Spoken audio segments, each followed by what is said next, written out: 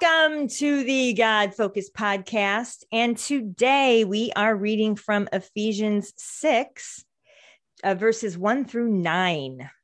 I am reading from the Living Bible. And the first section here is on children. Children, obey your parents. This is the right thing to do because God has placed them in authority over you. Honor your father and mother. There's a period there. This is the first of God's 10 commandments that ends with a promise. And this is the promise that if you honor your father and mother, yours will be a long life full of blessing. All right. We want to comment on this section. Any thoughts on this one? Well, what's interesting on this is obey your parents in the Lord. All right. So what does that mean? Children, obey your parents in the Lord. Does that mean children be in the Lord, parents be in the Lord, obey in the Lord in a sense of the boundaries of what the Bible speaks to, right? I mean, there's a lot of different ways you can kind of run with that. And I kind of like the idea of children obey your parents who are in the Lord, right? It doesn't say it that way, but I kind of like reading it that way, right? As your parents honor God, right, you so honor them, right? As your parents mold you and teach you to live a godly life, obey their requests and their commands. So there's a lot of different ways, I think, to kind of use that preposition in the Lord. And then what happens if, your parents tell you to do something bad, right? Something evil, something malicious, or they teach you not because they're Christians and they're not Christians, right? They're some other belief system, that's contrary. They teach something contrary to what Jesus would speak to. How do you, as a child, how do you handle that? So there's a lot of power. There's a big difference between children obey your parents, for that is right, versus children obey your parents in the Lord, for that is right. It's interesting that my version doesn't say in the Lord, but I am looking up other versions here. And I'm on Bible Gateway, under the Amplified Bible, it does say, children, obey your parents in the Lord. And then it's got brackets. That is, accept their guidance and discipline as his representatives. For this is right. And then more brackets. For obedience teaches wisdom and self-discipline. And then end of brackets. And then verse 2 says, honor, in brackets, esteem, value is precious. Honor your father and your mother. And then more brackets. There's a lot of brackets in this one. And be respectful to them. Unbracket. This is the first commandment with a promise, so that it may be well with you and that you may have a long life on the earth. So in the Lord, accept their guidance and discipline as his representatives. So children, you are God's representatives. That's how the Amplified Bible looks at it. Thoughts, anyone else? Yeah, I just think it speaks to respect. That's what the Lord wants, our love, but he wants our respect also. And that's, what he's saying, these moms and dads have been put on this earth to bring you into this earth, and you should respect them. And that's what I'm gathering from this is that respect and hope. You hope that they're in the Word and that they are in the Lord. But yeah, like Kevin was saying, I just remember, there's those silly movies from time to time where these kids become thieves because their parents were thieves, and it's just like so sad that they followed in that. And yet sometimes there's always that one kid who says, this is wrong, and they go against what the parents have taught them, and only because it was wrong to begin with anyway. So that was not in the Lord. So yeah, anyway, it's respect is what I keep seeing here. Well, what's interesting to me is it says, children, obey your parents in the Lord, except, as his representatives. So at what point are we not children anymore? Because at some, there's also parables in the Bible where it says, but someone help me with this, to be as a child. Because I know, like, back then I think they had rituals back then, and certain cultures probably still do. There's a transition from you were a child, now you're an adult. Like, there's an actual transition period, like a party or some formal event saying, okay, you're done with your childish ways, now you're an adult. And then, like, what kind of adult training is there? Like, you know what I mean? It's like, at what point do you flip from that child to parent role? And aren't we all children? I mean, we're all children of God. We're all his representatives, and I don't know. Does that make any sense? Yeah, it makes sense. All right. So unless there's any more thoughts, because now we flip to the parent side in verse 4. And now a word to you parents.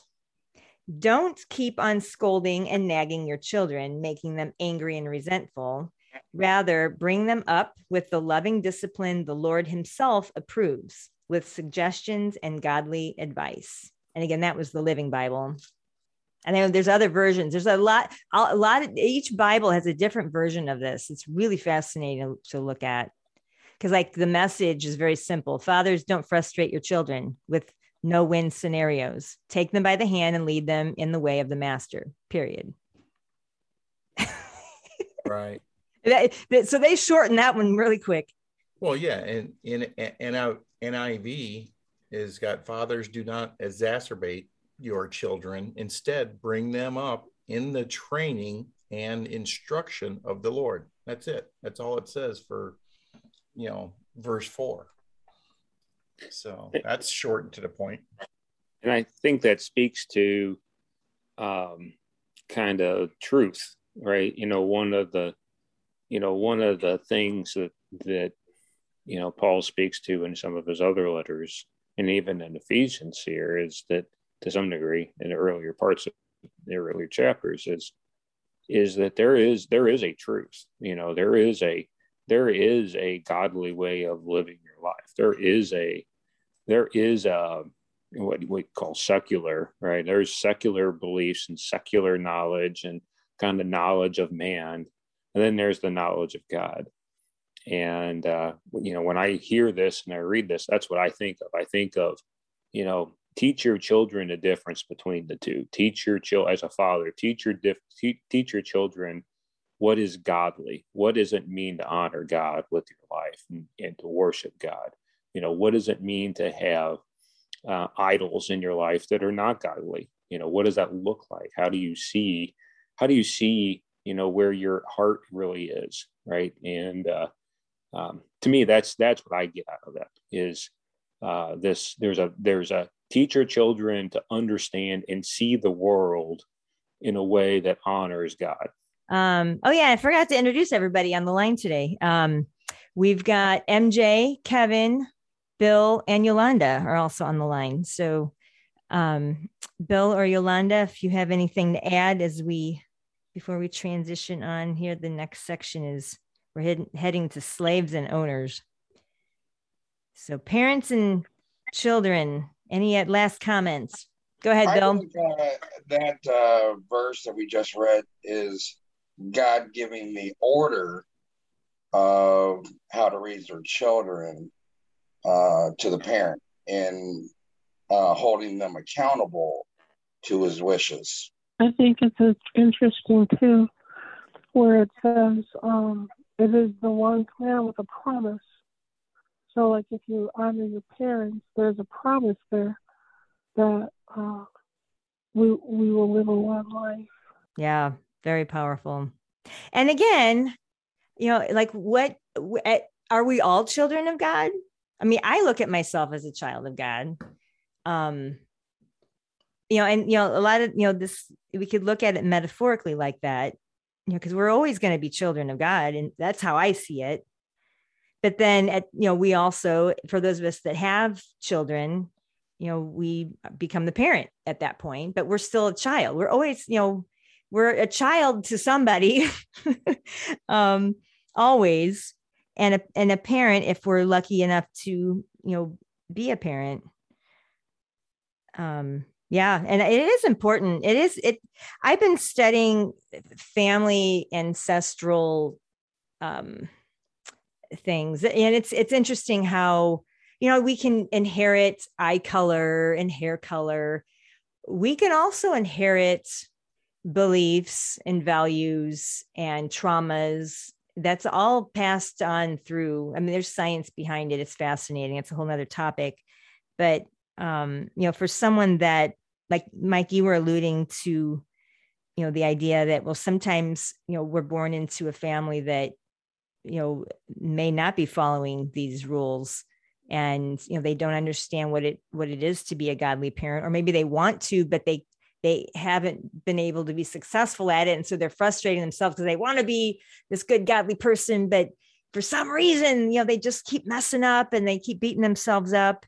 There are underlying reasons that science has been exploring that causes that. And with the right training and the right focus, you can break away and break out of that pack and do your own thing. There's a lot that goes underneath that. That's the kind of work I've been studying lately. It is very fascinating. As I diverge, let's get back to the topic here. Any thoughts on that before I move on? It's free will. It's the same thing that was happening in the garden. It's free will. She made a bad decision, and then Adam followed. It's the same thing today. If your parents are thieves, you have the decision to make. I know in the beginning, when you're a little kid, you have to follow along, but there comes a time where you know it's wrong. You need to do something about it, or you do nothing about it. Well, what's interesting though is, like in the Amplified Version, it says, children, verse 1, children, obey your parents in the Lord. That is, accept their guidance and discipline as his representatives. So when we're children under the roof of an adult that, we may not feel like, as a kid, you don't know what's right or wrong except for what you see. And so when, you're feeling like something's off, but as long as you're honoring God, like, okay, Lord, just get me through this, cover me. I'm help me do what you want me to do. And right now you're saying to honor my parents. And if they say I'm supposed to steal this Snickers bar, I guess I'm supposed to. I don't know. Like, where do you know what I mean? It's like, as a kid, it's just, we're in childish ways as a kid because we're learning, we're exploring, we're trying to figure out where do we fit in this world and learn the rules. And then at some point, and it's usually around age 7 where we're able to, our brain, we're physically, biologically able to start making decisions on our own. And we see, oh, wait a minute, the neighbor's family, they don't do things like this, or they, and then we start questioning. But it's when we're little, it's like children, like what age? Like when you're 3, that's a whole different brain. And there's a lot of different things going on when you're 3 than when you're 7 and 10 and 12. All right. Any last thoughts? Because that's, I think we've talked through that one pretty good, because we are now going to switch gears, because now we start working in the world, and again, the Living Bible on verse, what verse is this? 5. It says, slaves, obey your masters. Be eager to give them your very best. Serve them as you would Christ. Don't work hard only when your master's watching and then shirk when he isn't looking. Work hard and with gladness all the time, as though working for Christ, doing the will of God with all your hearts. Remember, the Lord will pay you for each good thing you do, whether you are slave or free. Kev, you want to speak to that? I would say that slavery, right? That's such a big topic. Back in the day there, it sounds kind of like, hey, we got people that are slaves. We got people that are, Christians. We got all this people in the same place, that in their normal way of living, they're different ranks, they're different. You got a guy that's in charge. You got a guy that is, a slave, I guess is the correct term for it. It's just funny. I mean, it's just, when you think about it, it's just kind of funny how in a Christian world, that's what's being, that's how the world works. Well, when I think of the word slave, yeah, because that word itself, like you said, that's a big word. That it can mean different things to different people. Because, like, literally, there are people in bondage, like as slaves, like they have zero choices. They're just there to, we see that, we don't see much of that in our country right now, in the way that it used to be. But I think it still exists. I see it as, the word slave to me, it's more like, I think of employee or like or a volunteer, or like you're helping another person's mission. So you're not the owner, you're the support staff. That's kind of how I see it. It's more of and then there's different levels of that, where some owners are harsh on their volunteers, employees, staff, whatever. So it could be a harsh environment to be in. But if you're aligned to that mission and you're supporting that mission, be obedient to those in charge, those in authority. And, for some people, they're not able to get away from that authority. Some people, they're choosing to stay in bondage to that authority, for various reasons. That's how I see it. More as a slave would be more of a support role. Does that make sense to anyone? Yeah. Well, when I was reading this morning, the version I was reading called them bond servants. And what a bond servant was somebody who was contracted to do a certain thing for a certain amount of time. And, it's kind of like what we do for work. We work for owners of companies and we are paid a certain wage to do a certain amount of work. And anyways, just going back to bond servants, that's what the world was. In fact, I'll give you a fun fact that I learned this morning, and that was 1/3 of the people in Ephesus was a bond servant. Was it somebody working for somebody else? Kind of like what we have in this world today. It's actually closer to almost 2/3 of the people working right now are working for companies, and 1/3 are, some kind of a business owner themselves. So anyways, it's just the way, the translation came out. They call them bond servants. So, and at the end of the day, what are we talking about here? We all should obey Christ. We all should, no matter what your quote title is at the time. You're still a child of God. It doesn't matter if you're a bond servant or an owner. It speaks to what the owner should do too. Owner should be obeying God, obeying Christ. Let's add that verse in, because that is the last verse here. Verse 9, and you slave owners must treat your slaves right, just as I have told them to treat you. Don't keep threatening them. Remember, you yourselves are slaves to Christ. You have the same master they do, and he has no favorites. That's a really good passage right there, because it's talking about multiple things that are going to happen based on your efforts. And I think bondservant is a really good term, because a slave would only really get shelter, food, and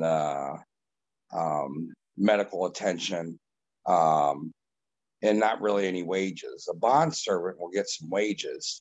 And then very few people are what I would call in today's world an entrepreneur, where they put their own mind and their own ideas together. And any successful entrepreneur is going to need bondservants, and he might even have some slaves. And the effort that each person, whether you're a bondservant, slave, or an owner, will be, in a sense, directly repaid back and rewarded to you, because you have to put out that effort first. And based on the effort that you put out, you shall receive your reward. So, I mean, if you put out little effort, you're going to get a little reward. You know, if you put out a medium effort, you're going to get a medium effort. If you put out 110%, man, I can't wait to see what that reward is. And, you know, that the master that is providing that service that you've chosen to do has the responsibility to treat their servants right, as they would treat Christ. So both sides of the deal are held accountable. And I think the best part is that there's a reward for your effort. So how big do you dream? How big is your God? And when you serve someone, do it with all your best, because we don't know the path or the journey or the river where it's going to bend, and, you know, God's going to throw an obstacle in our way, and how are we going to tackle it?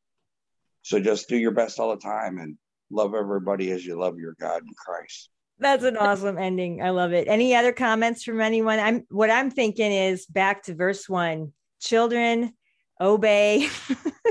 And if we're all children, whether we are literally a child or have advanced to the parent role, or perhaps we're a slave, somewhere, which I think we all are at some point to something, and or an owner. I mean, we're all children, and there's a promise. And the promise is back up in verse 3. The promise is, if you honor your father and mother, yours will be a long life full of blessing. Amen. Amen. Well, thank you all. You guys are fantastic. Stay God focused. Thank you for your input today, and may everyone be well and prosper and live that full life of blessing. All God's children say, Amen. Amen. Amen. Amen.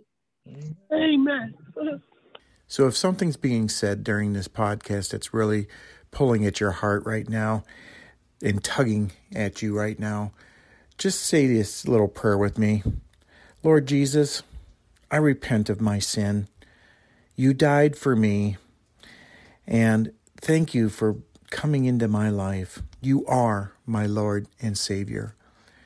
And by saying that prayer, you're bringing him that much closer to you, and just saying, thank you for being there always with me, Lord. So I hope we've helped in some way. Jesus is always there for you. Just use that power.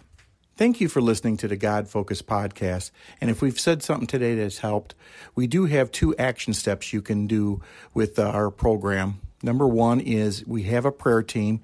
If you'd like us to pray for you, just email us at godfocusedpodcast@gmail.com, and we could put the prayer team on your situation. Secondly, if you have the financial means to help us, we are right now trying to improve the quality of the podcast with technology and editing. If there's any situations you can help with us, we have a custom program right now we're building for a custom membership, and then we'll have membership packages down the road. Please email us at godfocusedpodcast@gmail.com, and we can send you that information. Thank you for all your help and love through Jesus Christ, and God bless you. Have a great week.